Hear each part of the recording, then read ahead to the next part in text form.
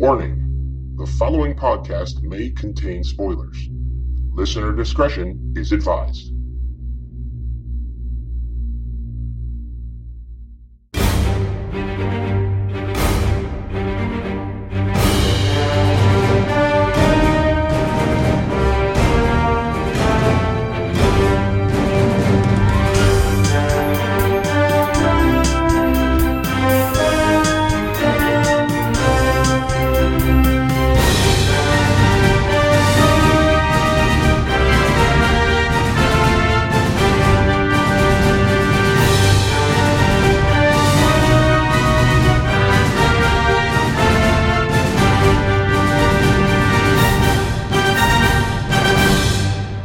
This is issue 50 of DC Primetime. This is a milestone, man. This is been doing this for over a year already, and not technically our 50th issue. We've done some annuals and specials. Yeah. Yep, and so more than 50 podcasts that we've put out through the DC Primetime moniker, but this is the 50th actual issue of normal issue of this. So still a pretty big milestone. So we're excited to do this. And because of this, and because of a lot of new likes we've gotten on Facebook recently, Rob and I are going to announce a contest giveaway, a new one that we're going to do a little bit later on, and we're pretty excited about what we came up with for the prize and the idea of the contest too, which I think is pretty cool. So we'll go over that with you guys a little bit later on in the podcast, so make sure you stay tuned for that. But introductions, of course, from the Next Level Showcast Spotlight here on the Next Level Podcast Network. I am Ben Beck. And from Caffeine Crew Cast of Pods, I am Rob Martin. And man, this was a pretty awesome week for the shows. Not gonna lie. Yeah, it was, we were almost legend across the board. Yeah. Very, very close to it. But yeah, just one show holding out a little bit still. Still didn't want to give up the goods. It's getting back there, but it's getting back to it, but didn't quite measure up to the caliber of the other ones this week. And if you listened to last week's issue, which hopefully you did, you already know what show we're talking about. Yeah. Because we didn't have a lot of high hopes for it this week, and it surpassed what we were hoping, but still didn't like sell it. Didn't drive it home all the way. So, but let's jump right into things and let's hit the DC bullet points, where we give each of the shows this week our 1 of 3 point rating, sidekick, hero, or legend. Starting off first with Supergirl Season 2, Episode 13. Rob, what do you give this one? Right off the bat, this is getting a legend. They moved a lot of characters forward this week. It was nice to see. And Mr. Mitsiplex, I'm not going to attempt to say it how they said it on the show because it still sounds weird. But yeah, they did an amazing job here, and I got to give them props on how they handled the imp from the fifth dimension. Yes, I'm actually I agree with that. It's a legend for me as well, and I did enjoy. I was always curious because I've always enjoyed the episodes with him, and I really do enjoyed how they handled Mr. Mitsiplex. Damn, I was close. I attempted it and I fumbled. I think they said Mixix-Piddlix. That's it, Mixix-Piddlix. Oh, damn it, Mixie. Yeah, don't even bother. Mr. Mixie. He's Mixie. Mr. Mixie for the rest of the episode. Exactly. So, moving on next to The Flash, Season 3, Episode 13, Sidekick, Hero, or Legend. Rumble in the Jungle, definitely here for this one. So I'm going to say it right off the bat. It gets a legend. Also, I think purely because Tom Cavanaugh played triple duty this week, and it was kind of fantastic to see it. So. Yes. Agreed. Legend for me as well. And watching the promo for next week, I got chills. I think next week is just going to be a legend again. I'm going to call it right now. So this week, next one, we have Legends of Tomorrow, Season 2, Episode 12, Sidekick, Hero, or Legend. Why don't you kick this one off? I'm going Arthurian Legend. Nice. Nicely done. This was... no lie, out of the 2 seasons we've gotten of this show, I would put this up there as probably my favorite episode they have done of this show yet. I gotta say, this season's had some of my favorite episodes yet. This is easily one of the ones that is high up there with the Villains episode and the George Lucas episode. So I'm gonna say this is probably in the top 4 runnings of my favorite episodes of this show as a whole yet. So Lots of fun things to be had in this one. Yeah, I cannot wait to talk about this episode.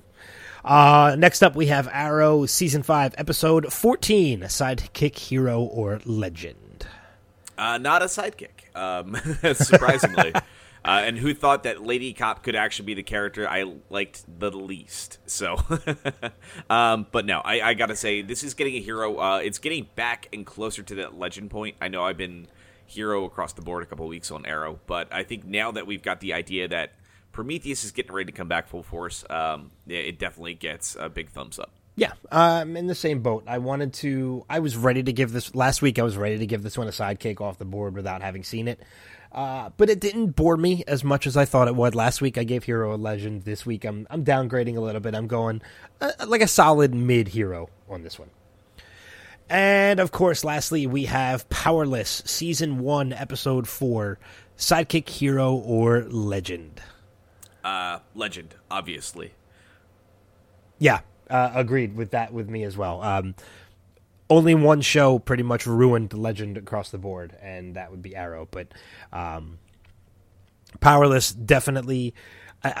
it found its footing last week, and it stayed solid this week. So I'm kind of hoping things keep up with it, and if that's the case, we're going to get 6 more great episodes of this show, and I can't wait to talk about them. Yeah, I mean, I got to say, is like, I know we'll dive into this, but we did not have high hopes after episode 2, and Sinking Day turned out to be fantastic, but the fact that they were able to kind of replicate that again this week was just great, and just even escalated on that, so... Yeah, exactly. So let's get into the core of the conversation, and let's talk the episode breakdown. Starting off, this is the DC the Secret Origins portion of the podcast. Starting off first with Supergirl, Season 2, Episode 13, titled Mr. and Mrs. Mixie. That's what we're calling it. A magical imp called Mr. Mixie arrives on Earth and wreaks havoc on National City while Kara doesn't reciprocate his feelings. So, right off the bat, we had both agreed that this was something they handled Mixie very well. The Mixie episodes of the animated series were always some of my favorites. I was always curious as to how they were going to how was Superman going to get him to spell his name backwards or say his name backwards? And I was very curious how they were going to do it in this time.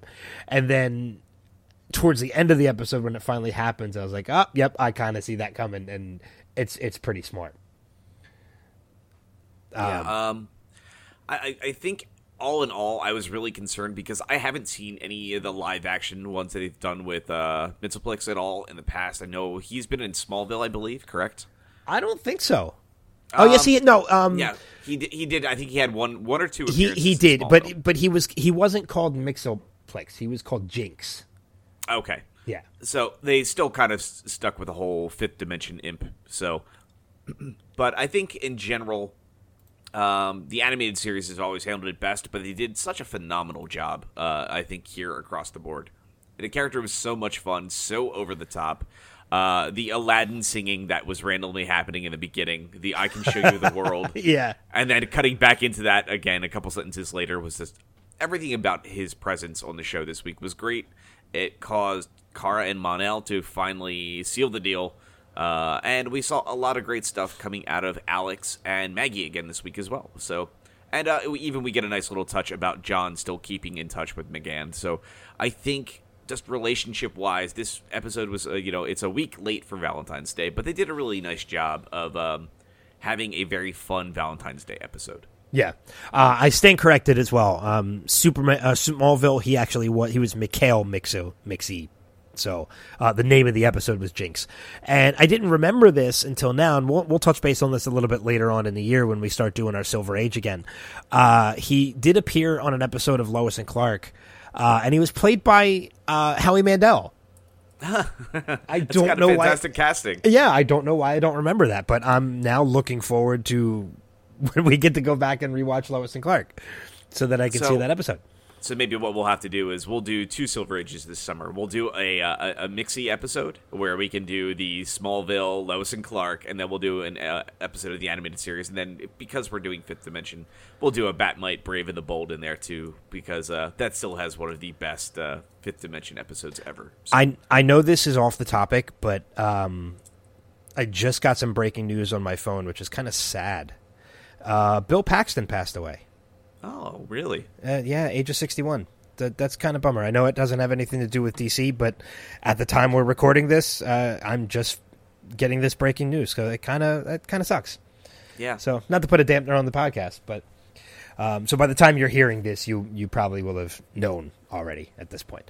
But yeah, I think that'd be fun to do, like just a complete Silver Age Mixie episode to just watch all the different things that Mixoplex has showed up on. Yeah, I think that sounds like a win. I think that'll happen this summer. Yeah, that's for sure. And then we'll do Silver Age. We'll include Lois and Clark and stuff too. I'm not gonna lie, I'm looking forward to going back and rewatching Lois and Clark. Yeah, and I'm gonna maybe what we'll do too is we can power through all of Birds of Prey, and then I'll be like, this is the best thing, and then you're gonna be like, I hate you so much, and then you're like, let's just watch all of the original John Wesley Shipp Flash, and I'm gonna be like, I hate you so much, and I'm like, this is why we do the show together. But wait, we already did those things. No, all of it. We'll watch all of it. I thought we did. Well, no, we did episode 1. Oh, no, I watched a bunch of The Flash and Birds of Prey. I only had to watch the first episode? Damn it. So you fell for that trap. I was smart and only suffered for 4 hours. That was it. Wow. Man, I suffered on my own. But yeah, I mean, as you mentioned too, we got a lot more out of Alex and Maggie this episode, as well as a bunch of, forward momentum on a lot of characters that we're watching. You said we finally got, we got to see Kara and Mon-El seal the deal. We're seeing more from, Jean and McGann. So there's definitely a lot of forward movement with the characters in this, and I'm really enjoying what they did. I gotta say too, the casting of Mixie, I wasn't sure about it when I first saw him at the end of last week, but he sold me on it. Like within the first 5 minutes of seeing that character, I really, really enjoyed the casting. Oh yeah, like I said, I don't remember the actor's name firsthand, but I do know he was one of the few things that I really enjoyed about Once Upon a Time in Wonderland, which was the little spinoff for Once Upon a Time. And he was one of the main characters in that cast, and he actually was quite wonderful in that. I believe he actually played Genie in that, so it was a really wonderful casting. When I saw him, I'm like, oh, yep, he has this. Once I realized where I knew him from, so I'm looking forward to seeing them bring him back from the well at some point in time, and I'm sure they will after probably the response. Yeah.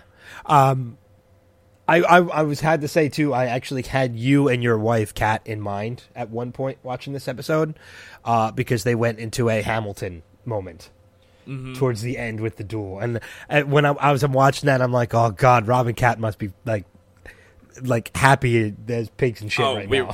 we were cracking up the entirety of that. That was wonderful.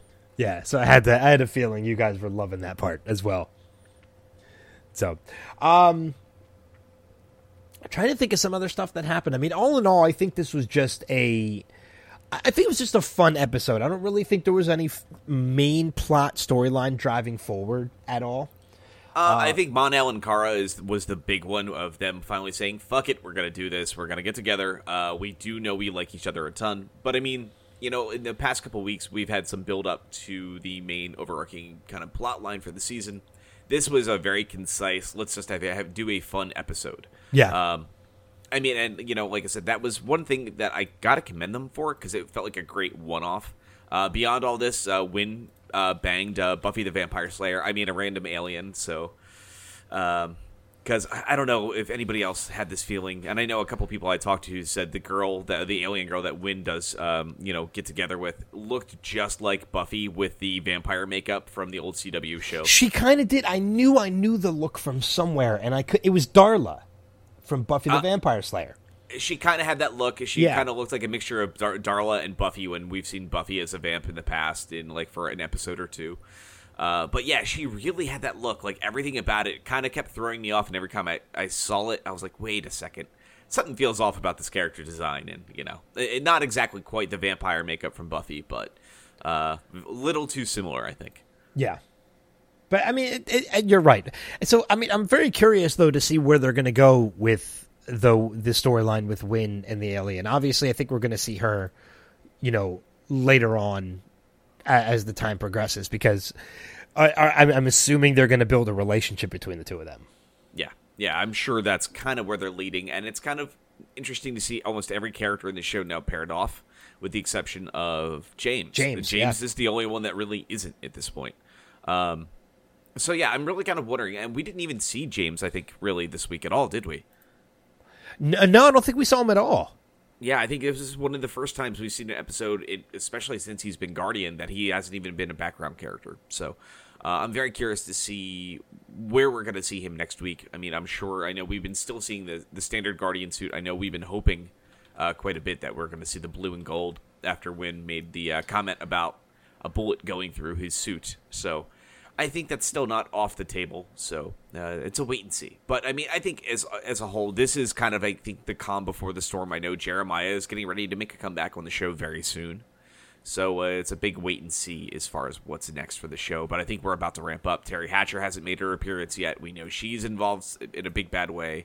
And, we still have Cyborg Superman and Lillian Luthor on the run. So yeah, and Jeremiah actually returns next week. Yeah. On Supergirl. So we'll see. We'll see how that turns out. And I think we're going to see the return of a couple characters next week. Cyborg Superman is going to return next week. Jeremiah Danvers. We're going to see Kara Danvers' mom, Kara and Alex's mom, return as well. So it's going to be a big reunion. And I think it might. If it's not, I don't think it's going to happen next week. But man, it would be pretty awesome if we saw Terry Hatcher's character debut in that episode. Because then it's a big reunion of not only Lois and Clark, but you got the original Supergirl, Helen Slater, in there as well. It'd be a big reunion of original Star or Superman characters in one episode. Yeah, I think it would be weird if we did not expect to see a Terry Hatcher and Dean Cain scene on screen at some point. I think that will indeed happen. So I hope so. I hope that's what happens. So, anything else about Supergirl that we're forgetting? It was just a wonderful, over-the-top episode. I mean, like I said, there's not a lot you can really say to break it down. If you know the imp from the fifth dimension, sometimes it sounds better just to say that instead of Mr. Mixie. I think they handled that character with such care, and not like I stated last week where he has to say his name 3 times, not like Beetlejuice, but no, the way that they had Kara kind of trick him into punching his name in on the console in the Fortress of Solitude. And I think that's one thing we can bring up, was the fact that we did get to see the Fortress of Solitude again this week, which was great. We saw a return of Parasite as well. Granted, all at the doings of, Mr. Mixie. So yeah. It was kind of cool to see, though. They had a lot of fun with everything that they did. The action this week was over the top and fun. We saw that giant Jor-El statue come to life, which was super awesome. I Uncle loved Jor-El. seeing that. Yes, that was super fantastic. But yeah, I think everything they did here was great, and I really, really eagerly await the return of his character. So yeah, I mean, I'm sure it might not be this season, but I'm sure they're going to bring his character back at some point. Mm-hmm. You would have to. I mean, that was pretty much the big thing about him. And by the way, he looked awesome in the Superman costume. Yeah. But I mean, that was always the thing with the animated series, is that he constantly found a way back, and Superman had to constantly outsmart him again. So I think it's only natural if that's what happens on Supergirl. Mm-hmm. So, all right, let's move on to the next show this week. As I mentioned, next week's episode, Homecoming, is where we're going to see the return of Jeremiah Danvers and Cyborg Superman as well. So, but let's move on to the next show of the week, that being The Flash, Season 3, Episode 13, Attack on Gorilla City, Part 1. Barry and the team travel to Earth 2 to rescue Harry from Gorilla City, where they're captured and brought to Grodd, who claims he needs their help to stop Solovar. First off, right off the bat, loved Tom Felton in this episode.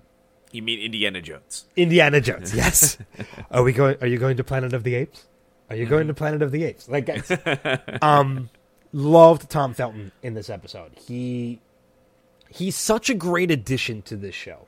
Yeah, he's really, really proving his mettle in the show. Like, he is such a great addition because he's a character, like, he's kind of a nice amalgamation of both Cisco and Caitlin. Yeah. And then we've seen him kind of on the darker side of both of their characters, as well as the more humorous side.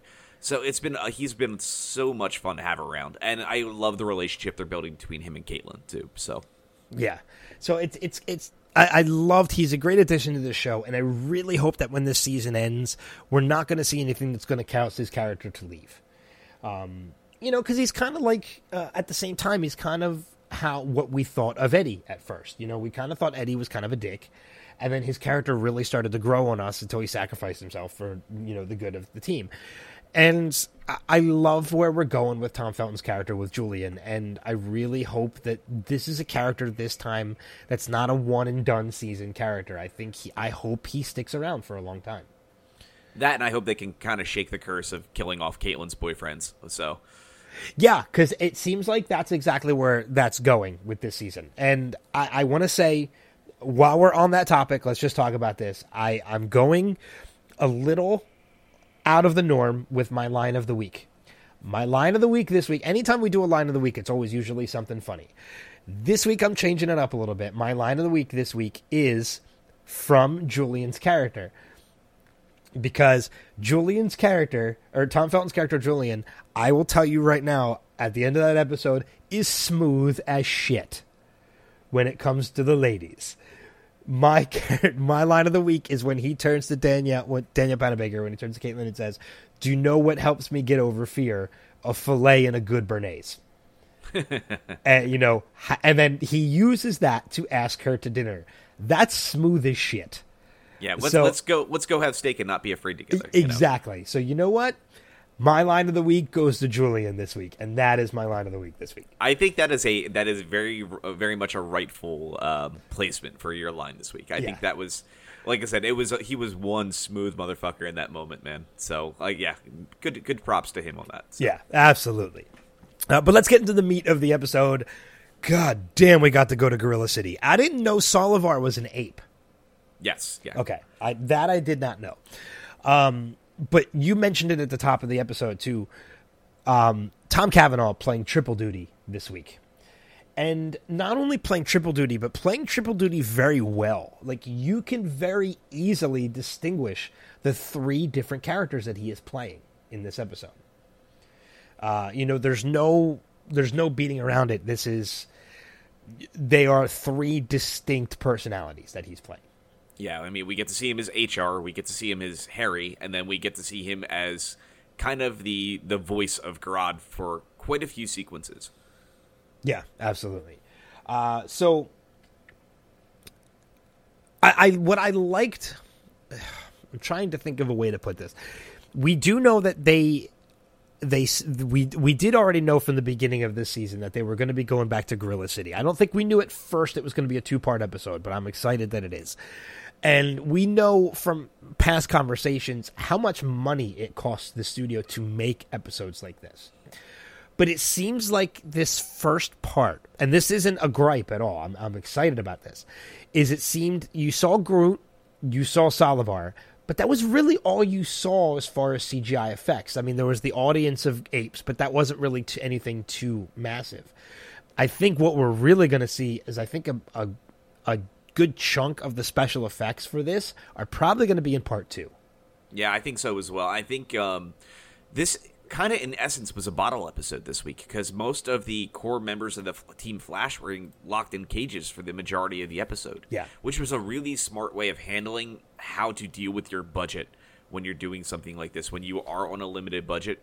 And because I have to give them so much in the way of props, but when we saw those up-close shots of Grodd, man, he looked phenomenal. He looks fantastic. And like when they did King Shark, last year, I mean, every time they pull out these big CG characters, I am more and more impressed that I am watching a TV show. They don't have any right to have characters look this good on network television. No, I mean, and we're at the point now where if Killer Shark hadn't drawn Kevin Smith in, he'd be in with Grodd. Yeah, I think so.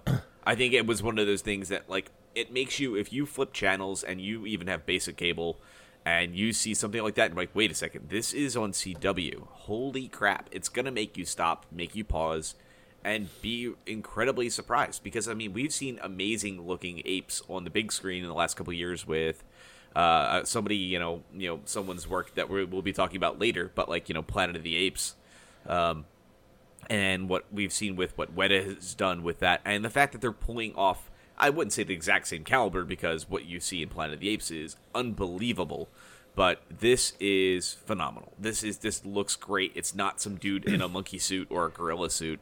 They are doing full-on great CG work here, and especially that fight sequence we saw later on between Solovar and Flash, that looked astounding. I was absolutely blown away. It did, and I mean, it's even one of those situations, like, I would freely admit, there are times when we've watched past episodes of this show where you see some of the CGI with Barry as the Flash, and I'm like, okay, you can very much tell that's CGI. You can tell in the face that it's, it's a computerized version of his face. But even during that fight scene with Solovar, when you saw, not just Solovar, but Barry, when you saw Barry doing, like, the speed around and everything, even he looked fantastic this time around. I think they even stepped up the special effects on him as well. Yeah, I kind of think that every time you see an episode like this, as far as the effects quality, it gives a pass to when you're like, okay, they did this other shot kind of cheaply in a previous episode this season, and you understand why. It's saving money for moments like these. Yeah, and yeah, it's perfectly fine, and it's perfectly acceptable when you look at it. It may take you out of the moment in those episodes, but when you see something like this, yeah, your brain can say, okay, well, there's some inconsistencies here, but again, they're working with network television budgets, and the fact that they are making sure they hang tight onto these moments. I mean, Christ, you have to remember, they helped pay for Invasion this season, too.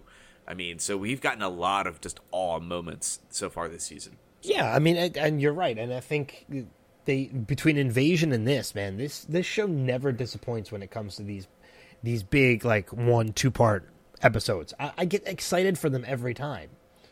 So, I mean, and the amount of money that they put into the special effects, like you said, is just, it's amazing, and we don't know how much money that they spent, but as good as it looked, like, this is movie quality CGI. Yeah. This is something you could have very easily seen on the big screen. And yeah, it would have been just as good. Yeah, absolutely agree with you.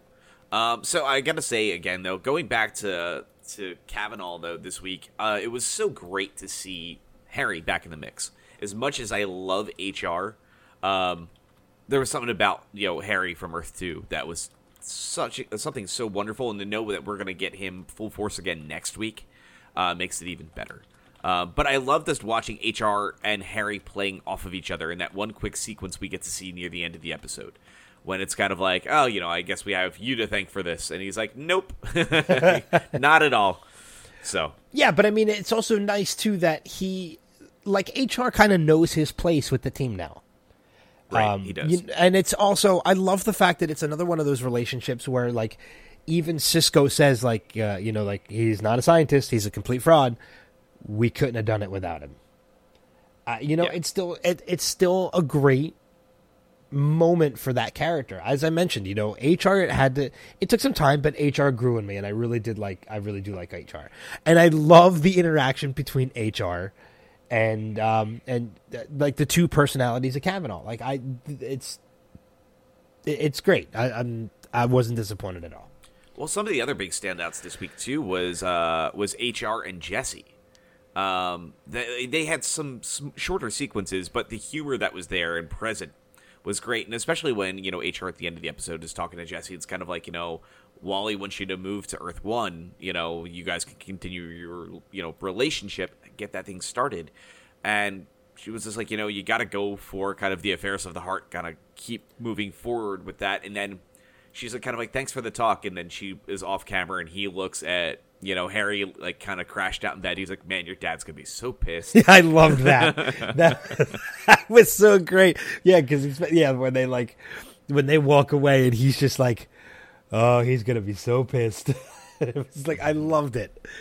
Yeah. So it just stands out yet again as to one of the reasons why, like, yes, Grant Gustin is fantastic. I love Carlos Valdez, love Daniel Panabaker. But, man, Kavanaugh is probably my favorite character on this show. Yeah. Yeah, you got to give him so much credit for the amount of work that he puts into that show. I mean, everybody on that cast is phenomenal, and everybody has earned their place there. I mean, I don't think there's anybody you can really argue about at all at this point. I know early season 1, some of season 2, yeah, you totally could have, but everybody definitely belongs on that cast. Absolutely, they play off of each other so incredibly well. And then not even talking about that tonight, but like we had a lot of great discussion and character interaction points between Wally and Jesse this week, and a lot of them were actually pretty touching. Yeah, I agree with that. I mean, it was one of those things that, like, throughout the run of this show, we've always wondered what kind of relationship did they have? Were they good friends? Did they care about each other? I mean, you always knew they cared about each other, but was it something that they wanted? Did they want it to be something more? And we finally got a resolution on that this episode, which I really enjoyed. Because obviously we see by the end of this, Jessie has decided, which I think is awesome, that she is going to move to Earth-1 to be with Wally. Yeah. And so we're now getting a third speedster into the mix, which is going to be amazing. And I loved, like Kenan Lonsdale was another fantastic performance this week. Yeah, I absolutely agree. I think one of the things that's going to be exciting to think about, though, too, is not just 3 speedsters, but I believe we have a 4th speedster in action next week as well. And that's not Savitar. I believe, right now, somebody is coming over from Earth-19 with Gypsy that are going to help kind of stop the threat of the gorilla attack. So I'm really curious. I saw some shots real quick. I couldn't catch who it was. I'll have to do some digging. Obviously, we'll talk about it next week, but I know it's another speedster that is from the books. So I'm really looking forward to seeing, and I can hear Ben's fingers typing away, trying to figure out who this is. He is the Accelerated Man from Earth-19. And I did see shots of him, and he looked awesome. Like his character design, if memory serves correctly, is pretty much spot on to the books. So I mean, next week all hell breaks loose because we know we've already seen pictures of Cisco in action, suited up as Vibe, Gypsy and him fighting side by side. Because obviously, you can tell at the end of the episode, they're going to find a way back. The gorillas are going to find their way back to Earth-1, and the only other way that they can do it is somebody else that can open breaches, and more than likely, they found a way to contact Earth-19 in the process, and you can definitely tell Gypsy is under mind control from Grodd. Yeah, so, and I'm looking at the images of the Accelerated Man. He looks pretty spot on. Yeah. There's no denying that's who it is. So four speedsters and 2 with vibration and breaching powers in action next week. That is going to be something truly astounding against a war of gorillas on Central City. Yeah, so, a lot to be excited about next week. It's going to be amazing. Yes.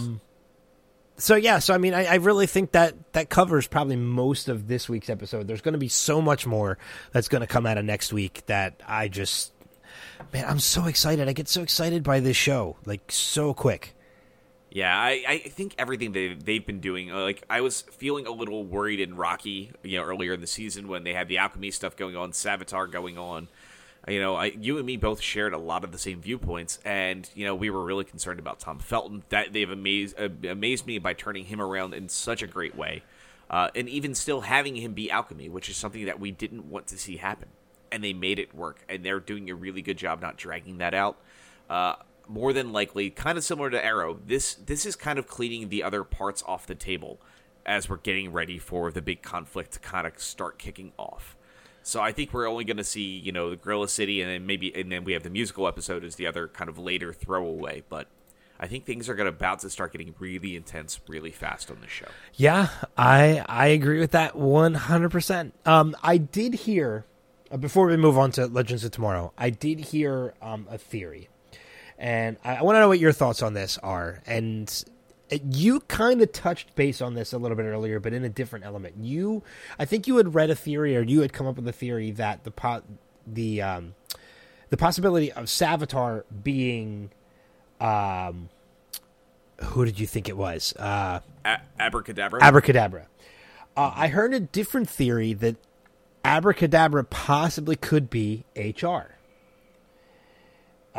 From a different world that's actually future advanced. Yeah, I thought I think there was a plot going on, or somebody was taking the Abracadabra theory, and it wasn't that HR was him, but it was his partner Randolph from Earth-19. So I think there was the thought process there. So everybody's kind of wondering still how they're going to do that. And I think right now, regardless, I do think it's either Wally or somebody that we don't expect, and I'm starting to wonder if it really is a speedster as well. So I'm really curious on how this is all going to play out. And even if it is just a speedster, and we do see traditional Savitar in the flesh before the end of the season, I'd be interested to see how they're going to handle it.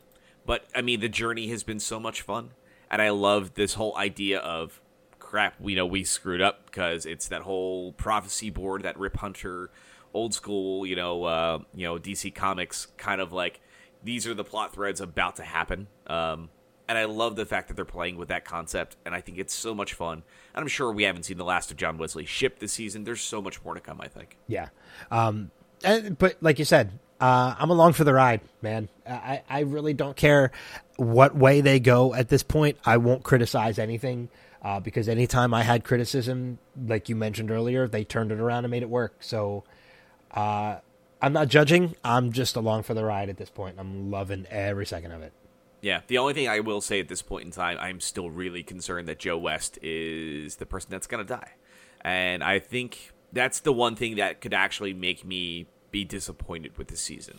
The idea of Barry losing every, father/mother figure would be bothersome. Yeah, I can see that. I hope it doesn't happen, but we'll see. Yeah, that's true. So moving on. Moving on. Oh, God, I can't wait to talk about this episode. We are moving on to Legends of Tomorrow, Season 2, Episode 12, titled Camelot/3000. The Legends continue their quest to find the Spear of Destiny before the Legion of Doom get their hands on the pieces. Their first stop is the future, after which they travel to Camelot and find Stargirl guarding a piece of the spear. So, we didn't spend a lot in the year 3000, but I'm happy about that. This has been, I've grown up. I felt very much like Ray in this episode. I will not lie about that, because Ray was the big focus. He was my absolute favorite part of this episode, or Sir Raymond of the Palms. There were so many things, and there were a couple things in this episode that were like, duh, why didn't I think of that moments? Like, for example, the Spear of Destiny, the piece being Excalibur. Duh, why did I not think of that? Like, of course it's fucking Excalibur. And of course, halfway through the episode, I'm thinking, okay, we've got Arthur, we've got Galahad, we've got Merlin. Where the fuck is Lancelot?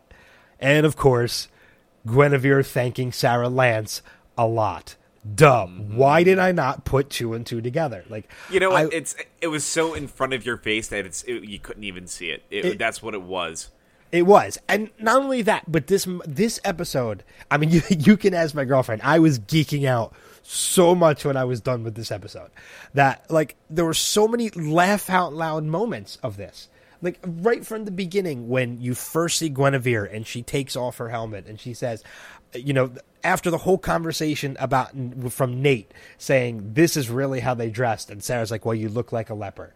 And then they meet Guinevere and she takes the helmet off and introduces herself. She's like, I will take you for audience to Camelot, but your leper has to stay. Like, it's brilliant. Yeah. Like, I'm geeking out again already. Like, this is one of those episodes that I will go back and I will rewatch a couple of times. Yeah, this was so much fun. I mean, and everything about this was great because the timing for me was wonderful because of just a couple days ago. Actually, not a couple days ago. Just yesterday, I actually went to the Museum of Art in Philadelphia, and they have a gorgeous area that is just medieval armor and swords, and so seeing that, I was just thinking about Legends of Tomorrow for most of it because it was just something about that just brought me right back to the episode. So this obviously is a lasting one in my memory for quite some time. Yeah, I mean, I grew up reading about King Arthur. I mean, when you look at King Arthur and Robin Hood, King Arthur is my favorite folktale, like, ever. And so we've talked about this for the past couple weeks, and I was excited about this episode coming up because of they were going to Camelot.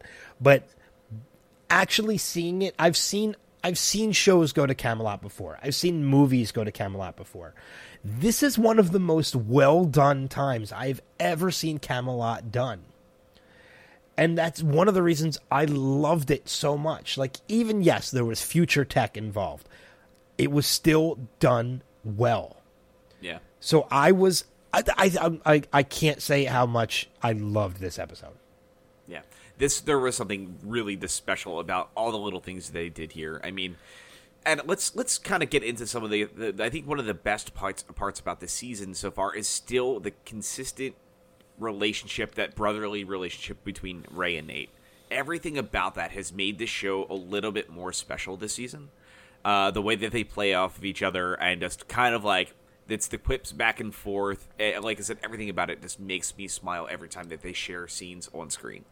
So I'm really happy that they took advantage of that, but kind of showed that Nate had to play Big Brother this week a little bit versus Ray. Yeah. And it's nice to see their dynamic as friends is just consistently evolving week over week. Yeah. So, I want to say too, there was other than the fact that they were Camelot, that they were in Camelot, and I geeked out about that. I do have to say, I think, yes, one of the ideas in the back of my head before they went to Camelot was, well, Camelot didn't really exist, so how are they really going to Camelot? I thought that was explained pretty well. You know, Stargirl had gone back to that time. Camelot was a real place, but it was just nothing but just a small village. And she kind of turned it into what she knew Camelot to be.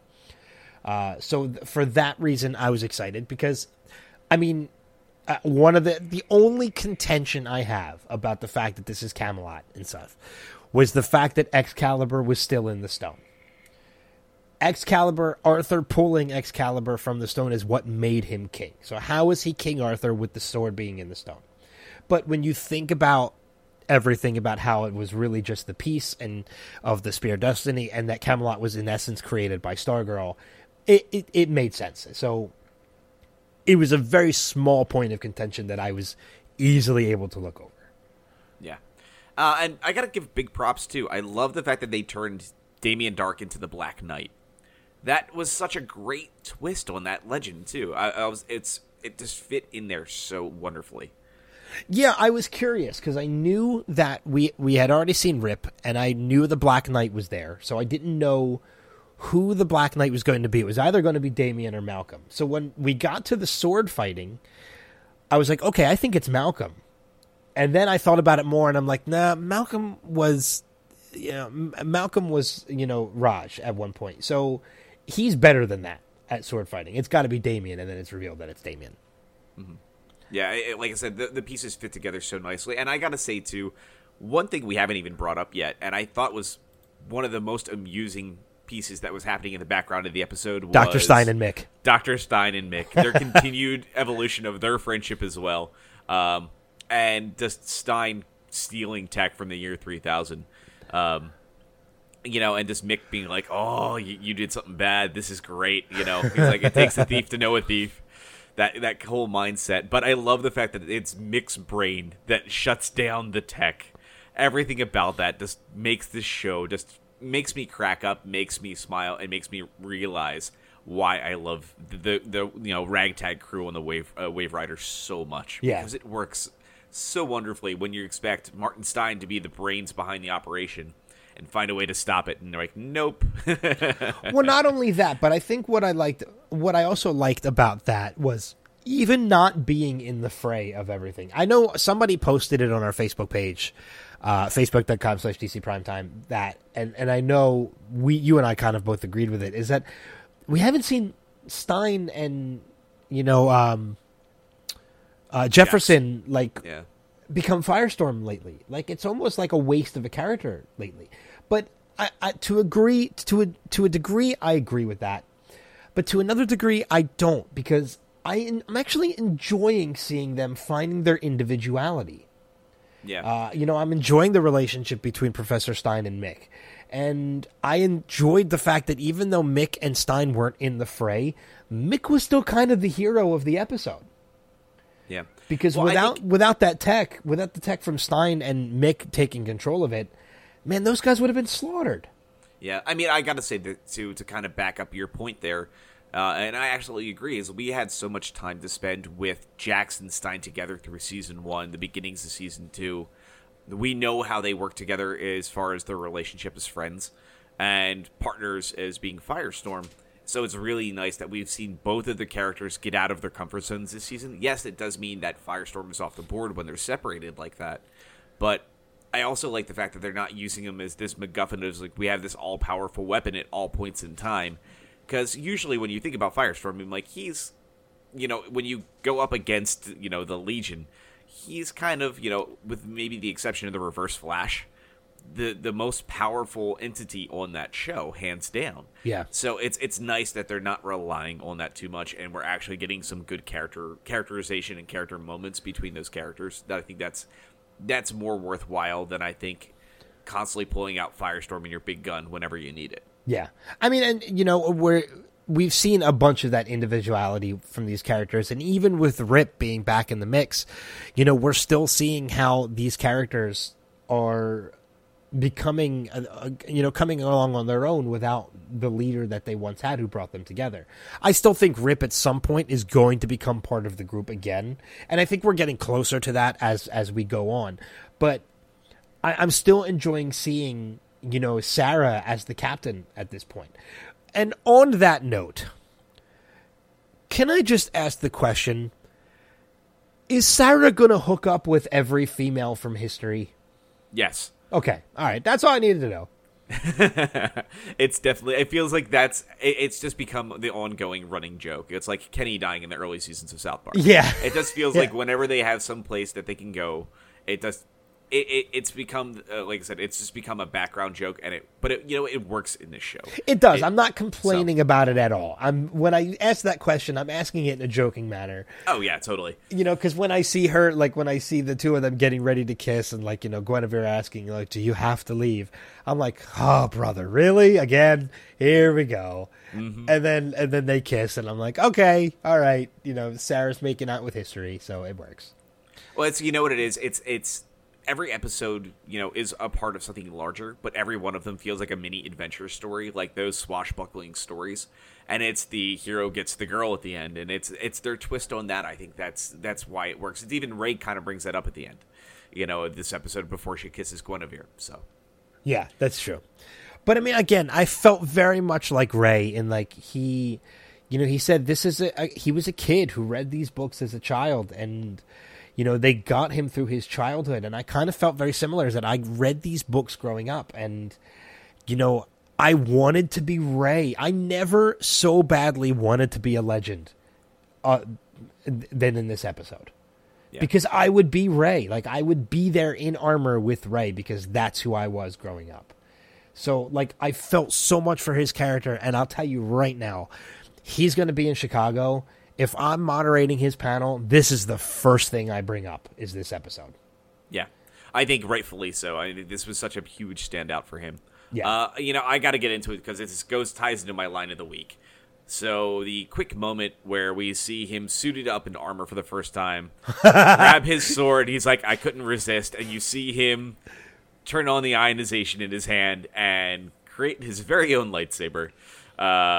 Was just something amazing, and it was just that look of everybody and looking at Nate and be like, I couldn't resist. I ionized the blade. It's like a saber of light. Light. And then my line of the week is specifically, just don't call it a lightsaber. Serious trademark. Which is brilliant. I love it.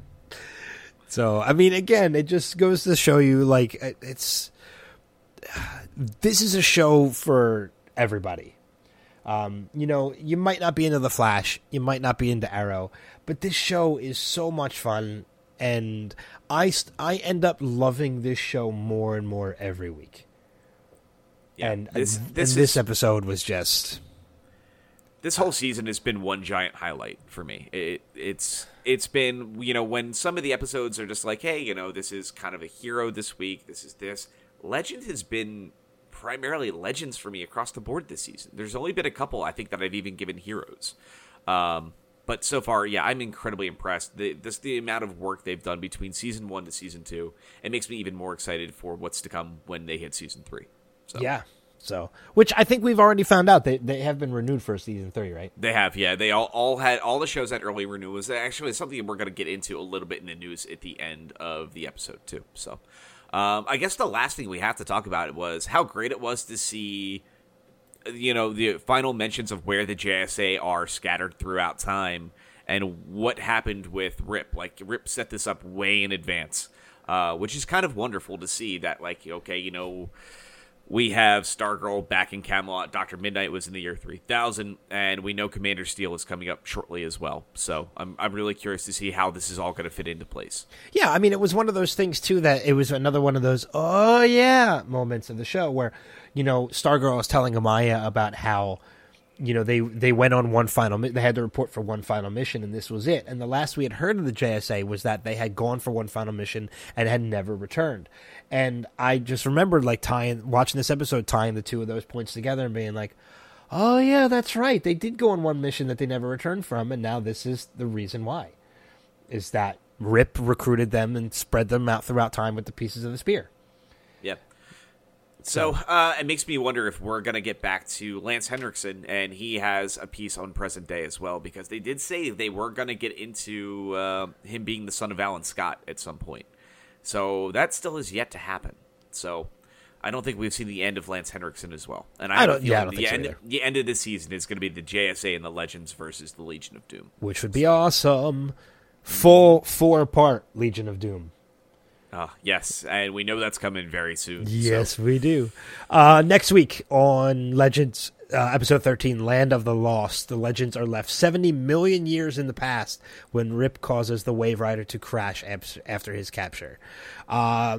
70 million years in the past, you would figure there might be dinosaurs involved, so we might be seeing some cool CGI. We do know from the promo, though, that at least one of the Legends will be facing, I guess, what would probably be a time remnant of themselves.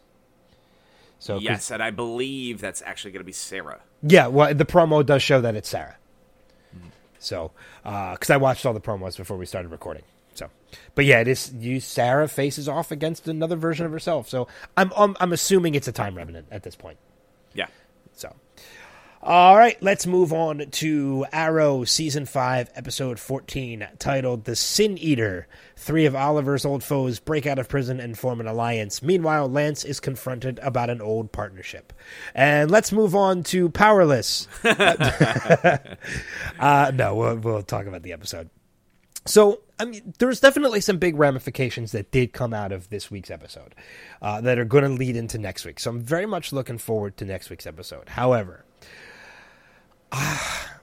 this is one of those episodes, I gave it a hero because it didn't bother me as much as I thought it would. But even still, like, the storyline with the 3 females, with Cupid and China White, you didn't have to do it. Yeah, well, I think what it is I think this episode is kind of a result of the last, the 4 seasons that came before the show. They have not left many of their villains alive, and now they don't have a lot to pluck from, and that causes problems. I mean, we've even seen characters introduced in Supergirl this season that have already come back. Arrow doesn't have a deep pool to actually kind of pluck their villains from. You have people like Brick, and Murmur got killed last season, but like basically we have Brick and Damian Dark if they found a way to bring him back into the mix, but even in their timeline he's dead. They have Malcolm Merlyn and basically Malcolm Merlyn and Vertigo, like the Peter Stormare version of Vertigo out there. There's not much left.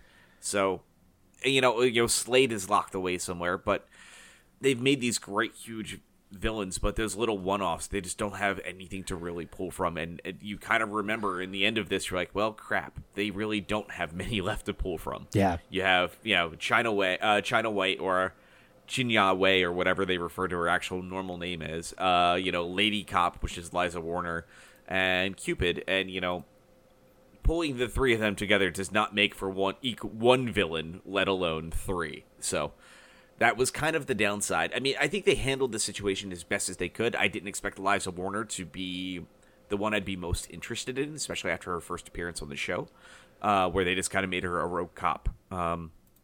And even Cupid, who we've at least gotten some humorous lines from in the past, didn't have a lot to do here. China White was just there. I mean, they didn't feel like it was necessary. I could have seen them just say, we're going to make Liza a big character because she's only had 1 appearance. And try to do something massive with her. And I think they wasted an opportunity to do that. Yeah, So. no, I'm in agreement with that as well. I mean, we haven't seen Liza since season 4, I believe it was. Yeah, Like it was early season 4. on season 4.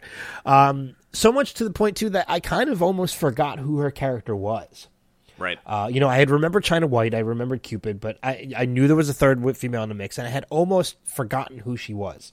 So, like, even the time that we had seen her before, she wasn't that impactful on me. When we did see her, and I did remember who she was, I completely forgot how she was picked up until we were reminded of that this week with Quentin. Yeah. So, I mean, you brought in 3 characters that I was never really thrilled about to begin with. So my interest for this episode wasn't that into it. However, there were some things that did come out of this episode that I enjoyed. We finally got the upgraded Mr. Terrific costume this week. Yeah, we did. And it looked very good. It looked a lot closer to the comic book counterpart. Very happy to see that. They did a great job on the design, so big kudos on that. It's a shame that Curtis still really isn't quite terrific at being Mr. Terrific, but as we saw him just curled up in the fetal position at one point during the big fight at the end of the episode, just getting kicked by 2 women. I mean, that was the best way to put that. It was... You had Cupid and I think and China White just over top of him, just kicking him repeatedly, and that was the extent of his fighting this week. Yeah. So I would like to see him start working and focusing on his tech a little bit and start seeing those T-spheres come out into the open sooner rather than later. But yeah, it's one thing they do need to see. We do need to see a big step up from still with his character. He looks the part. Now he has to play the part. Yeah. And we did obviously see a lot more happen between, Oliver and Susan. Because, Susan, to my surprise, Susan Williams pretty much, Carly Pope is the actress, Susan Williams pretty much just comes out and flats out asks Oliver, "Are you Green Arrow?" Yeah. And it kind of shocked me because at first he's like, "Yes." Really? And he starts laughing. I'm like, "Oh, Jesus. Like, are you really going to be that open with her about that?" And, like, it kind of threw me because I thought he was flat out admitting it. Yeah. I think, what we saw from her this week was great, but we did see, the moment that was known, you see Overwatch getting into some crazy crap again with Helix, and kind of teaming up with Thea on taking her down, which causes some big ramifications for Thea pretty much by the end of the episode, where you start seeing a very strained relationship between her and Oliver. And one of the things I got to bring up, because we didn't bring this up last week in the news, we've definitely seen a lack of Willa Holland this season. And there has been some things that have come out recently about that, and that was based on her contract this season. Her contract this year was only for 13 episodes. So that does explain her absence that we have seen so far. I think a lot of this has to do primarily with the new cast members and them obviously not being able to cram everybody into a single episode. So they're using her very sparingly, but I don't think we've seen the best of what's to come still for Thea this season. Yeah, I agree with that as well. There have been some people who said, like, "Where's Thea?" If you see this I saw a meme that was out there that just said, like, if you see, there's a picture of Willa Hahn, and it was like, if you see this person, like, please report to the authorities, because we hadn't seen her for a while. But I find it interesting, though, that when they finally bring her back, they build up within 2 episodes this broken relationship between her and Oliver. And I'm very curious now to see where they're going to go with it. Are we going to see Thea suit up as Speedy again anytime soon? Because I would almost think, like, this is the point where, because of that broken relationship, knowing Oliver the way we do, he's just going to be like, "We've got this under control. You don't have to be there." Yeah, but I do like the fact that he was like, "You know what? You remind me a lot of Mora at this point." And the fact that he brought that tie together, I'm like, that's kind of interesting, because until he said that, I did not even see it. But the moment he stated it, I'm like, holy crap, she's absolutely becoming Mora Queen. Well, like mother, like daughter. I mean, it's only fitting that's what's happening. Yeah. So hopefully her fate, she doesn't suffer the same fate as Moira. Yeah, like I said, hopefully Slade does not break out anytime soon and stabs her in the middle of the field. Yeah, so exactly. But yeah, one of the things I gotta say though too, there's a character that I've been very down on recently, and I gave a little bit more praise to last week, and I gotta say I'm gonna give a little bit more again this week. Dinah Drake, she is turning it around, and I really loved the quick sequence we saw between her and Quentin this week, with her kind of showing a lot of reluctance to putting on the mask of Black Canary, and it was Quentin just kind of cornering her at the police station, kind of like, I hear you're going to become the new Black Canary. And him surprisingly being okay with it. And she's like, I am not here to replace your daughter. And I think that was kind of a nice message from this show. Yeah. That they kind of treated it in that way. I know they've done it a little bit in the past. And it was just hearing that come out of Quentin meant a lot more than it comes out of Oliver. Because me and Kat, my wife, we always joke that this show, in like season 3, season 4, you could have summed up just about every episode with the entire, partners of the Arrow Cave being like, Oliver, no. And it's just him running around screaming like, Oliver, yes! And just doing the total opposite of what you want him to do. So he's not really the voice of reason of this show. It's everybody together makes a single good voice of reason. Because his judgment has been lacking. But this season, you've seen him really turn that around. But still, he makes for a poor narrator at times because of that. So when he tells somebody you have to do this, you're like, is he doing this for his own means so he doesn't feel guilty about the situation of the death of, Laurel, but when you hear that backed up by Quentin, you're like, okay, this is fine. We can move this forward. I'm still not entirely sold, though, that this is where this Canary angle is going to wrap up, though. I'm really still not too sure. I'm not either. I still think there's another end game in mind for the writers of the show. I still don't think Dinah is going to be the final Canary that we're going to see. No, I don't either. So I think, I don't know if that's going to be this season. I don't know if it's going to be next season, but I still think Dinah is only a temporary fill-in for this. Yeah, I do. Right now, that's exactly where I'm feeling. We both could be completely wrong. But I will say this. Her character is becoming something interesting that's unique. It doesn't feel like a retread of Laurel at all. And she's bringing something a little bit different to the team. We haven't seen a lot of her yet, but so far, I'm really interested to see where she's going to go.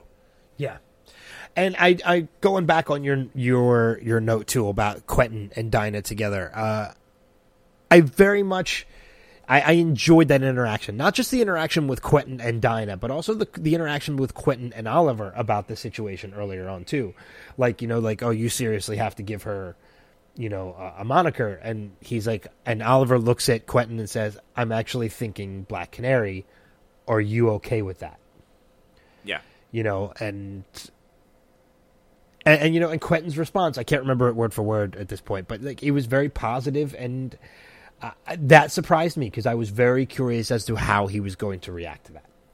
Yeah, it was nice to see them finally address it. That was something we even talked about on last week's episode. And I think his response to that when he was even talking to Dinah is like, Laurel didn't want somebody taking over for her. They wanted to carry on for her. And I think that was the best way to put it. So. Yeah, absolutely. I know... Talking about, I guess we could focus on the main point of contention that happens at the end of the episode, which is going to lead into next week. And that is the fact that we get a little bit more about the cover-up. I'm happy about this because this is jumping back into the Prometheus storyline, which is something the show has gotten away from lately. For good reason, I'm sure, but we're starting to get back into that now. I mean, because let's not forget, we are at episode 14, so we have less than 10 episodes left before this season wraps up. Still plenty of time to get some stuff done, but I'm happy that we're starting to get back into the Prometheus storyline.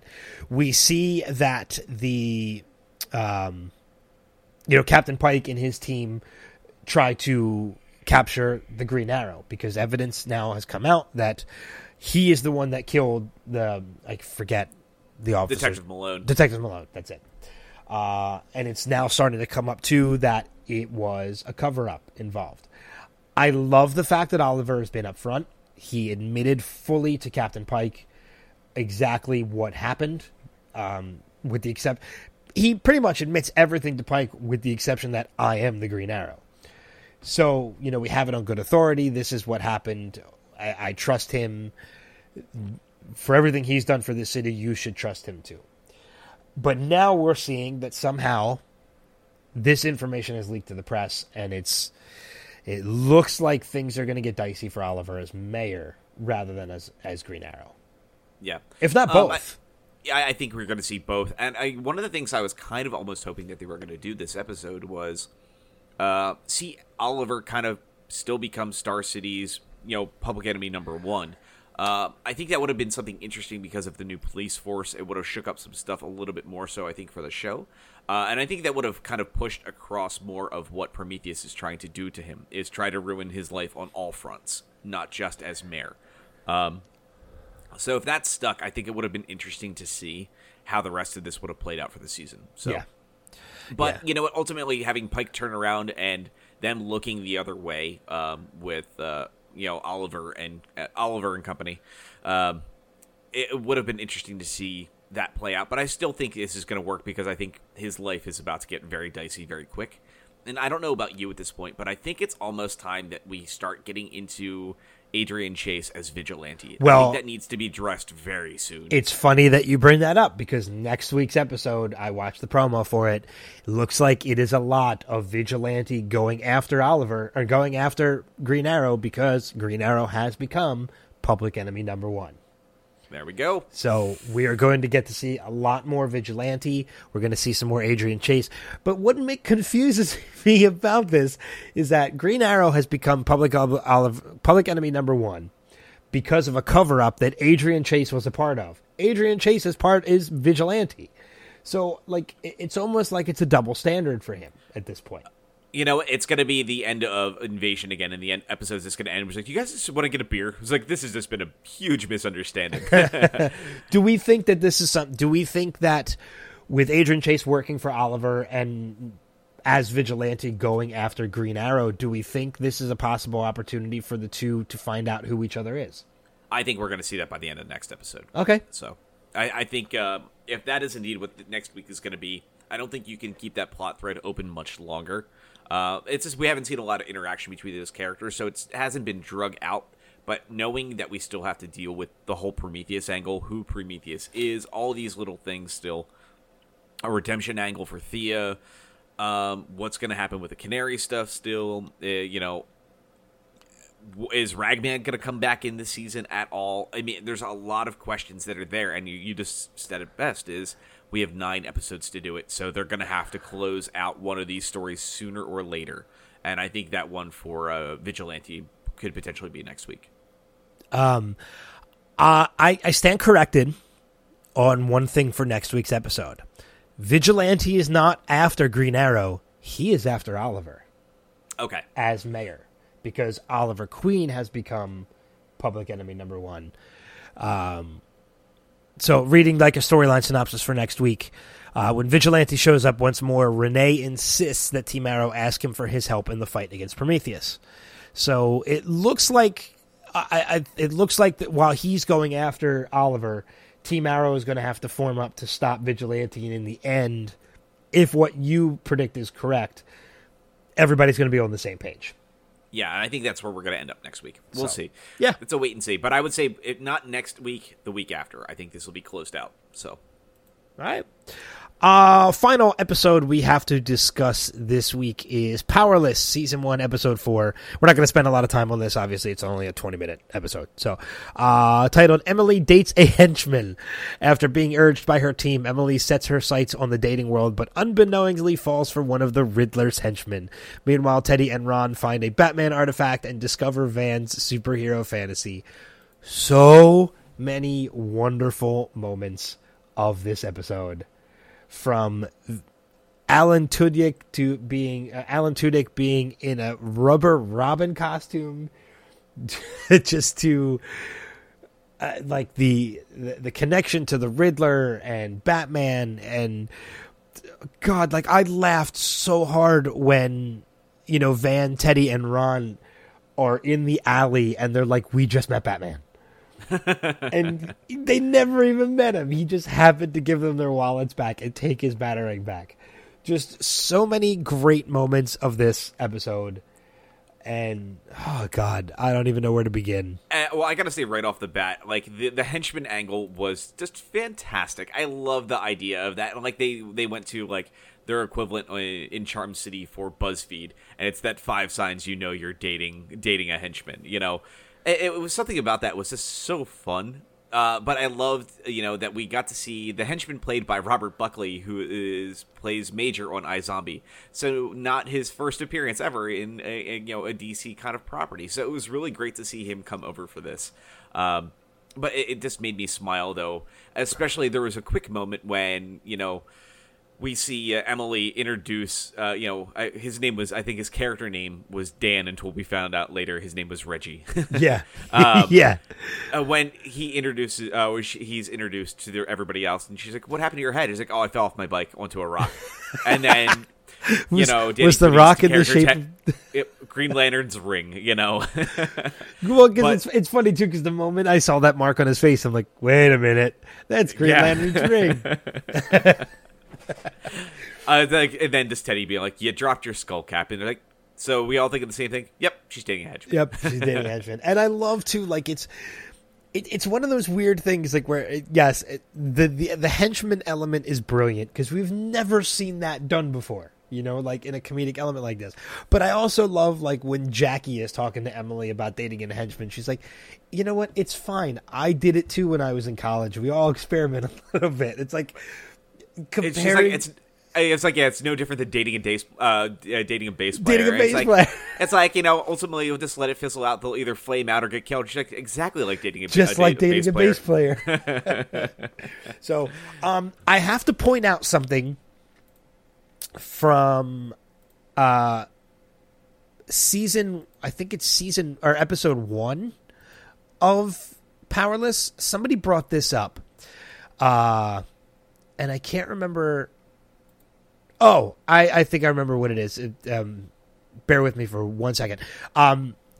Somebody brought this up on their Facebook page, and I don't know if you saw this or not, but it was a nice little nod to the DC world that back in episode 1 of Powerless, Emily's father, the actor that played Emily's father, is the original Jimmy Olsen from the Christopher Reeve Superman movies. Yes, it was. I completely almost forgot about that. I remember reading about that a couple of weeks ago and just forgot to bring it back up. But yeah, I think that was incredibly awesome that they did that. So again, it's another one of these DC property shows bringing in DC alumni, and I love the fact that these TV shows are doing that. So, and I can't wait. I hope this show does it again. I hope this show brings, more people into the mix later on. Yeah.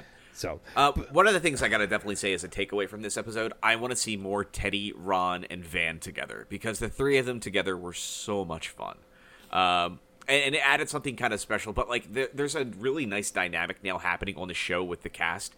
The first 2 episodes were very by the numbers comedy. I'm like, we've used this joke in every setting possible, and now we just moved it into Wayne Industries, and it's just kind of But now, like I said, they're taking full advantage of things. Danny Pudi kind of finally got a chance to step up this week a little bit, and we got to see more of him.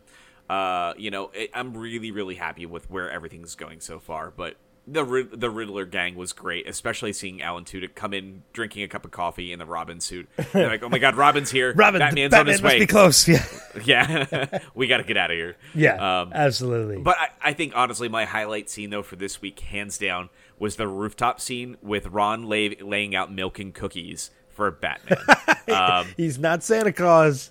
It's like, how do you know? They both spend a lot of times on rooftops. Yep. And then it was just Teddy making that comment. It's like, you're wearing a Batman shirt to meet Batman. It's like, I wore a Jason Bateman shirt when I met Bateman. It's like, how was his response? Befuddled.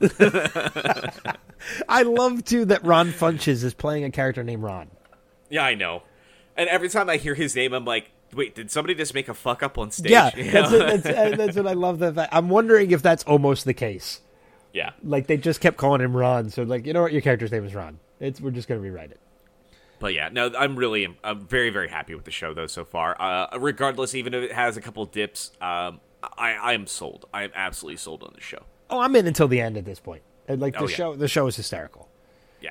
So, I mean, I have a friend of mine who doesn't watch sitcoms. Like, other than Friends, he never got into sitcoms before. And I keep telling him, I'm like, you might like this one. You like all the DC shows. This is just a funnier, shorter DC show. So, hopefully I can get him into it as well. Good. So.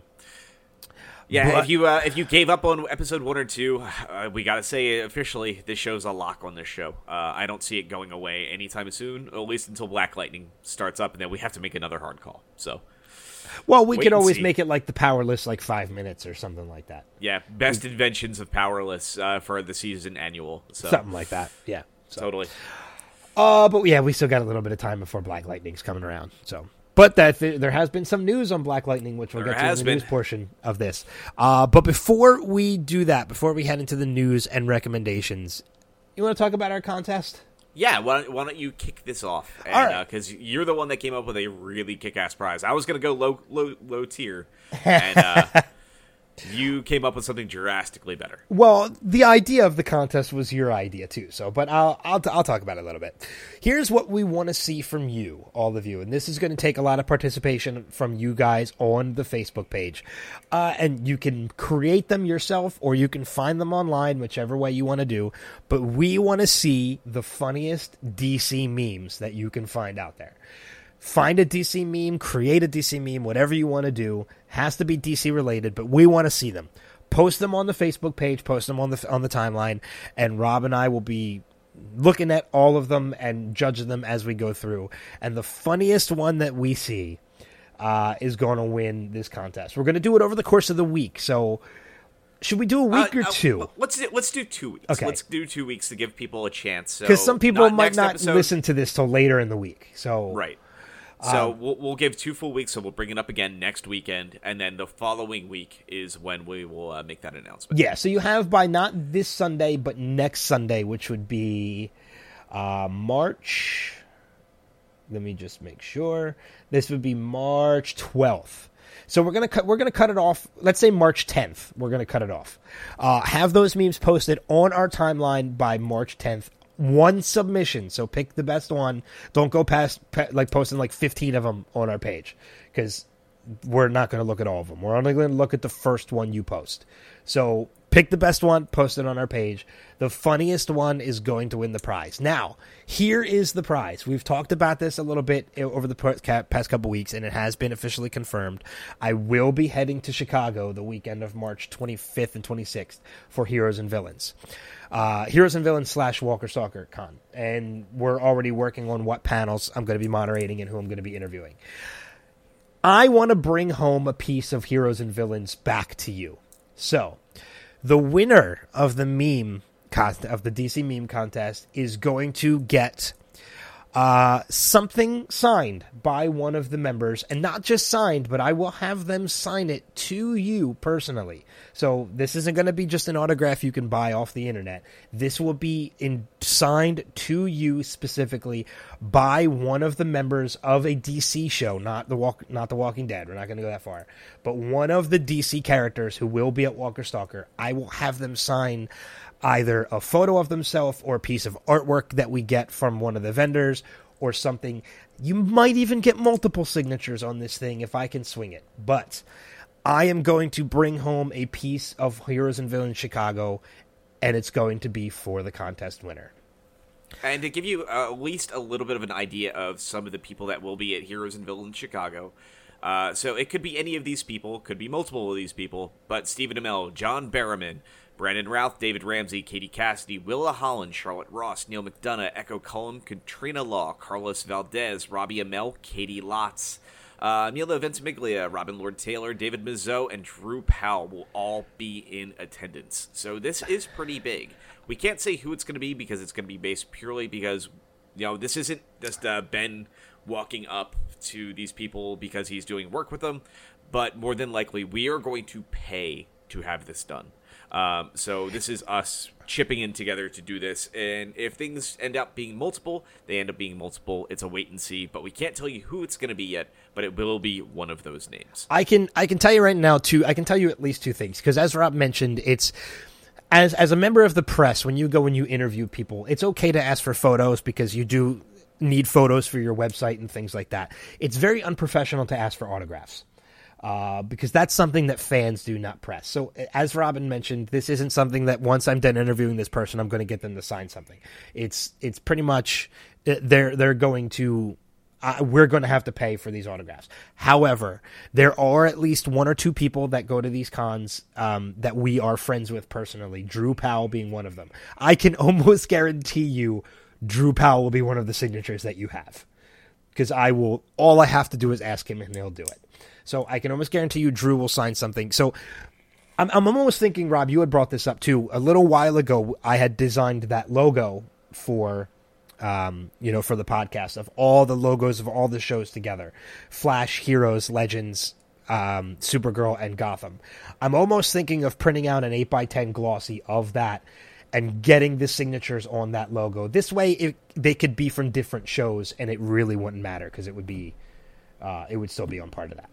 Right. It's a little something unique. And let's go into one other specific, too. I want to say, when you post your meme, do it through the visitor's post point. Do not do it on the episodes. That way we're not looking at 2, maybe 3 episodes that people are posting it on. So just post it through the visitor's post spots on Facebook. That way we are looking purely at one place for these memes.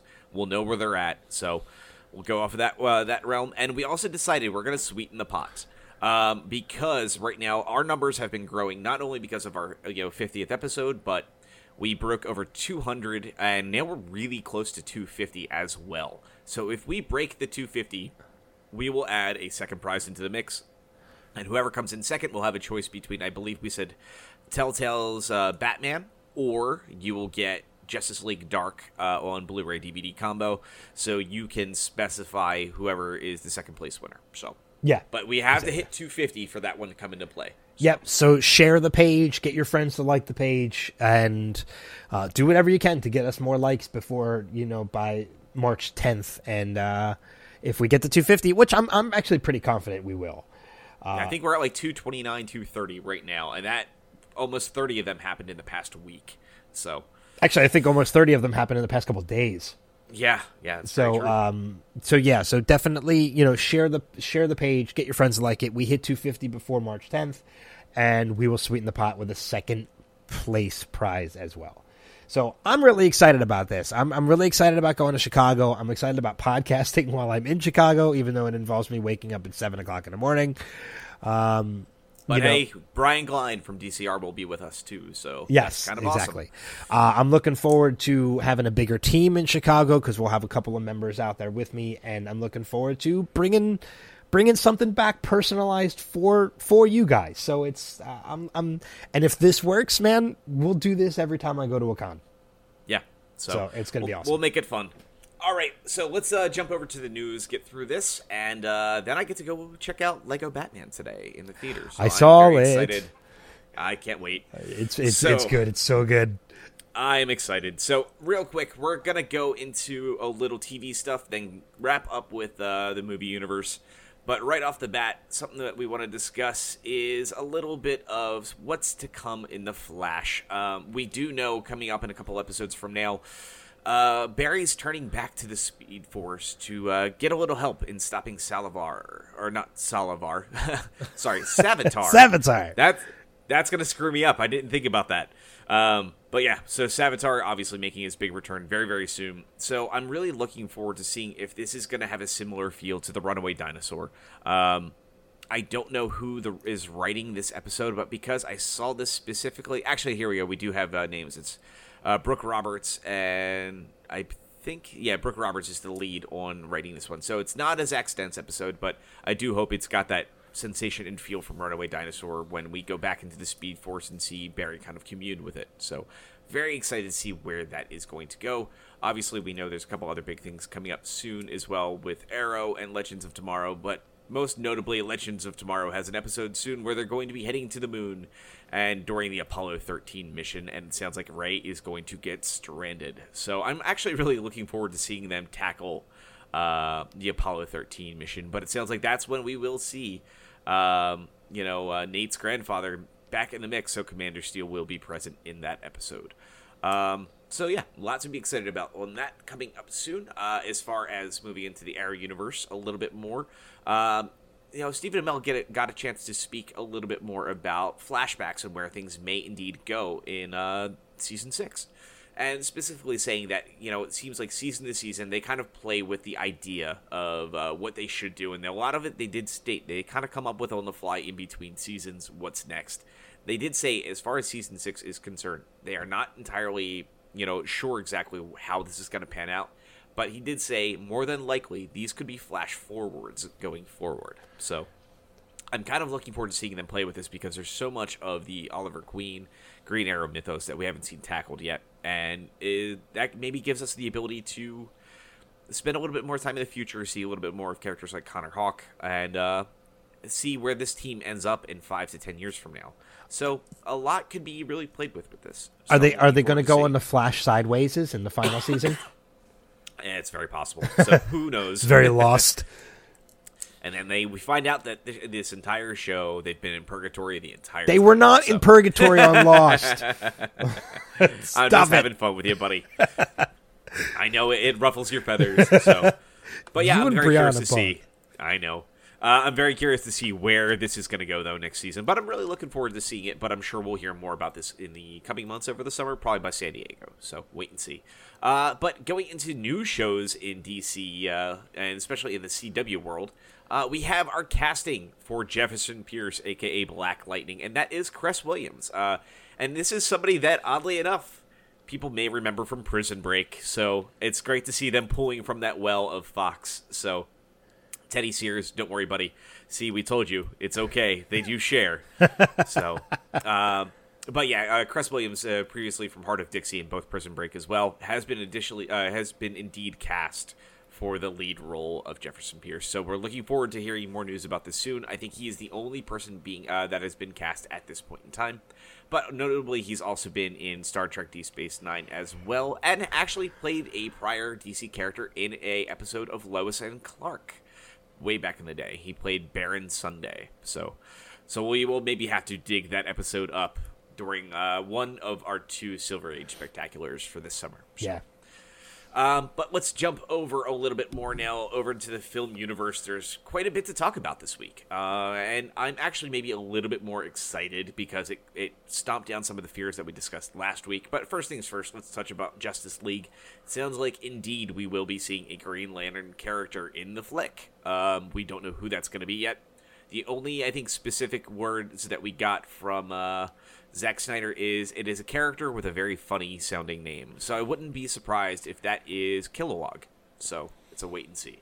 Granted, I would be really pumped if they said, screw it, we're doing the Nort or Chip, the squirrel Green Lantern. Yeah. That would just be kind of fantastic. But I have a feeling maybe we'll see Kilowog in the mix in this movie, or at least mentioned. But who knows? It's a wait and see.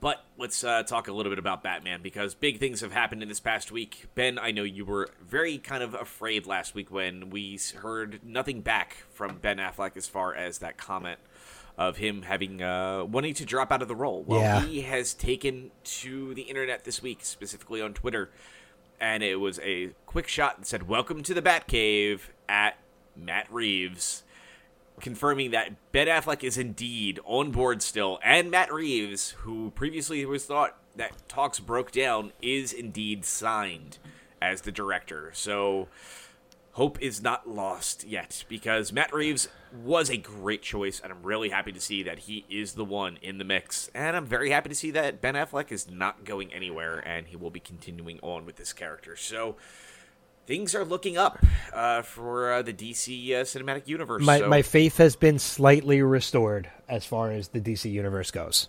And there's another story that makes it a little bit even more restored for me, because if they can make this work, not only are we padding out Ben Affleck's Batman, knowing some of the things that came before it, but a Nightwing movie is indeed in the works at Warner Brothers, and it's from Lego Batman movie director Chris McKay. And if anything that I've heard from everybody that has seen that movie, that means this could be potentially in good hands, because apparently, as much as fun as he had poking at the source material, I heard they did a great job honoring the source material. Oh my God, they do. There are so many elements of the original, of not just one element of previous Batmans. There are elements of every previous Batman iteration in this movie. in Lego Batman. So I was a little dismayed when I heard they were making a Nightwing movie, because I'm like, no, put it in Berlanti's hands. I don't want to see it in Zack Snyder or anything. But then when I heard Chris McKay, I'm like, you know what? After seeing Lego Batman, I'm kind of okay with this. I can accept this. This feels like why this actually is when I heard this rumbling and when I saw this play out, when I saw who was attached to it, it feels like they're pulling a book out of Marvel's page, or pulling a page out of Marvel's book. Sorry, I had that completely wrong. Strike that, reverse it.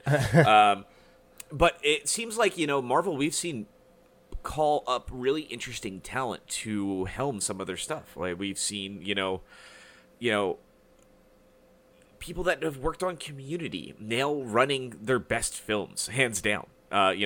Captain America: Civil War, Captain America 2: Winter Soldier, now Avengers: Infinity War, Infinity War being handled by two amazing people with the Russo brothers. It's so great to see, and this felt like a really great move from Warner Brothers to tap somebody that's got familiarity with the characters, knows his comic history, and is able to honor it in a great way, unlike people like maybe Mel Gibson.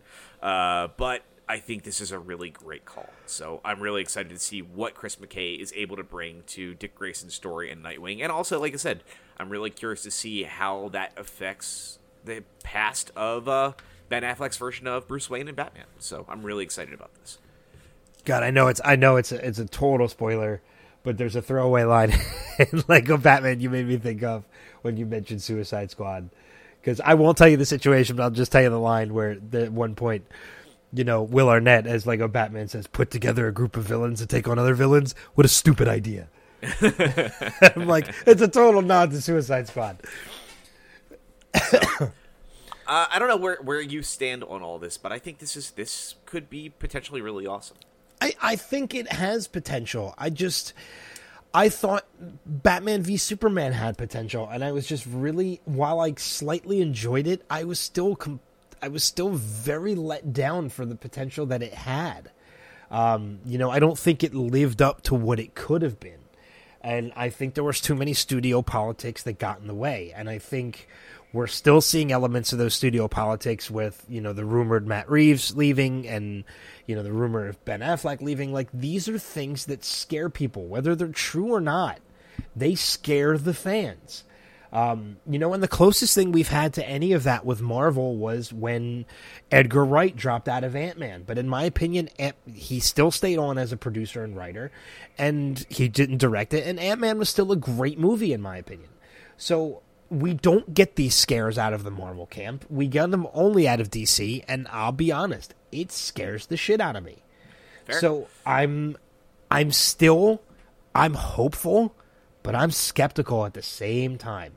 Yeah. Well, I will say this. We bring this point up pretty often, and Man of Steel I liked, you hated. BVS had some great points and had a lot of lows. And Suicide Squad started getting shit right, so I'm really looking forward to seeing where Wonder Woman falls this summer, and then where we're going to see Justice League at the end of the year. If they can at least keep the climb moving forward, I'll be very happy. But the idea that Matt Reeves is in for Batman, that is a ticket sold for me already. And the fact that Affleck is still on board to play the part. So I mean, that's enough to keep me going. My only fear with Nightwing, even with Chris McKay, is God, tell the studio to shut the fuck up. Let him have reign at this movie. You've seen the success he's got with Lego Batman. If the studio execs try to get involved with this movie, especially with a property like Nightwing, if the studio execs try to get involved, somebody needs to step up, whether it's Jeff Johns or whoever, needs to step up and say, shut the fuck up, we've got this. Yeah, well, that's the one thing still, is we still have yet to see a full Jeff Johns film, and that's not until Justice League. So we don't know what the involvement is going to be. Like, he was there for part of Wonder Woman, but not all of it. But Justice League, he was there from day one. So we know that movie's coming out regardless. The movie is shot, So we know by the end of the year, we'll have a really good answer about the future of the DC Extended Universe films. Yeah. We'll really know by then exactly where things are going to stand. Yeah, exactly. So, but yeah, looking forward to it. On the recommendations, I have one. I don't know if you have anything yet. I do have one. Well, why don't you kick it off? Okay. Mine is, again, going a little bit out of format, but because of the amazing episode of Legends of Tomorrow that we had, and being a fact of growing up on the Knights of the Knights of the Round Table and King Arthur, it has put me very much so to go back and reread a book that I read when I was younger. I know it's not DC, but I'm still recommending it anyway. The Once and Future King by T.H. White. It is a fantastic story of King Arthur, and I'm going to go back and reread it now, specifically because of that episode of Legends. And you know what, too? If you haven't watched it yet, this isn't my recommendation, but I will say, if you have 3 minutes out of your day, check out the new trailer for King Arthur, Legend of the Sword by Guy Ritchie, starring Charlie Hunnam from Sons of Anarchy.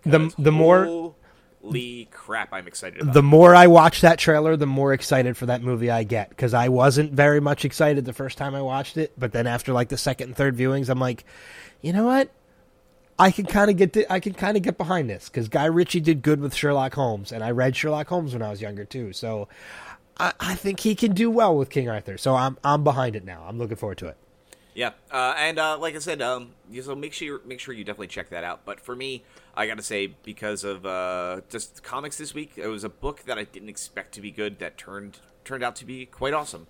Justice League of America #1 ended up being quite wonderful. That's the new team featuring Vixen, the Atom, Lobo, old school Lobo, mind you, Killer Frost, Black Canary, Batman, and the Ray. And it was quite exceptional, and I definitely highly recommend people go out there, pick it up. The writer is Steve Orlando, and it's just a great new dynamic for a team. And you get Lord Havoc and the Extremists, so it's a little bit of almost kind of Marvel versus DC. So I might definitely check it out. I might have to go back and check that one. I haven't read comics in probably a couple months, but maybe that's a good jumping back on point, because especially since it's a '1. So yeah, and especially too because you're seeing a lot of characters that are present on these DC shows right now. So Vixen, Killer Frost, and Atom. So kind of curious to see if they're going to start pulling more into building the characters that are on TV currently, making them a little bit more front and center for those people that don't know them. So, but I think this was a really fun read, and I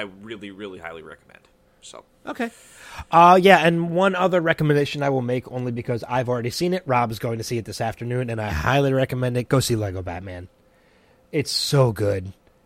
It's so well done, and it pays homage to, as Rob had mentioned, to a lot of previous Batmans. So it's really well done.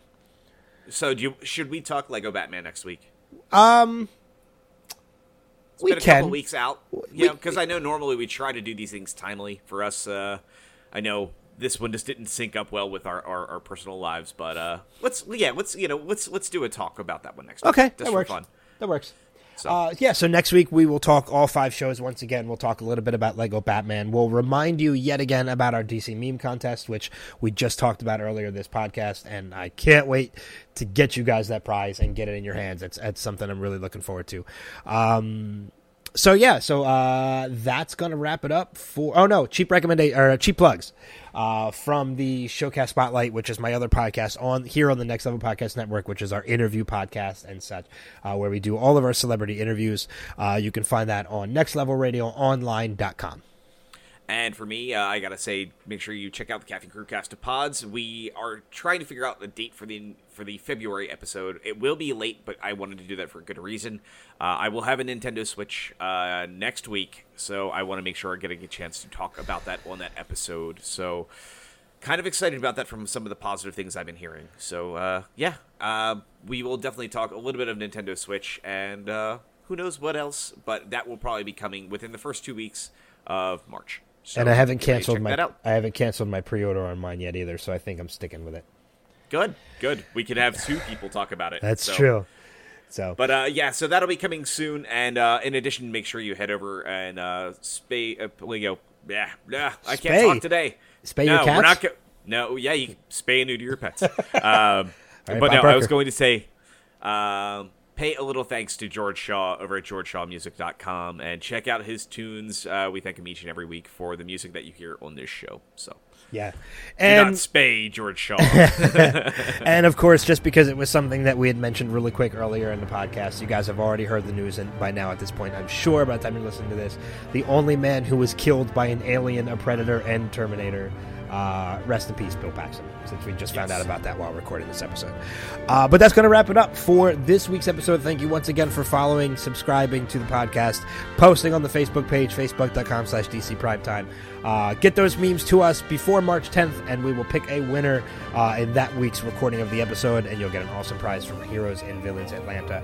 Be sure to check out the shows. We'll be back next week to talk about them, but until then, we'll see you guys around the bend. Take care. Peace.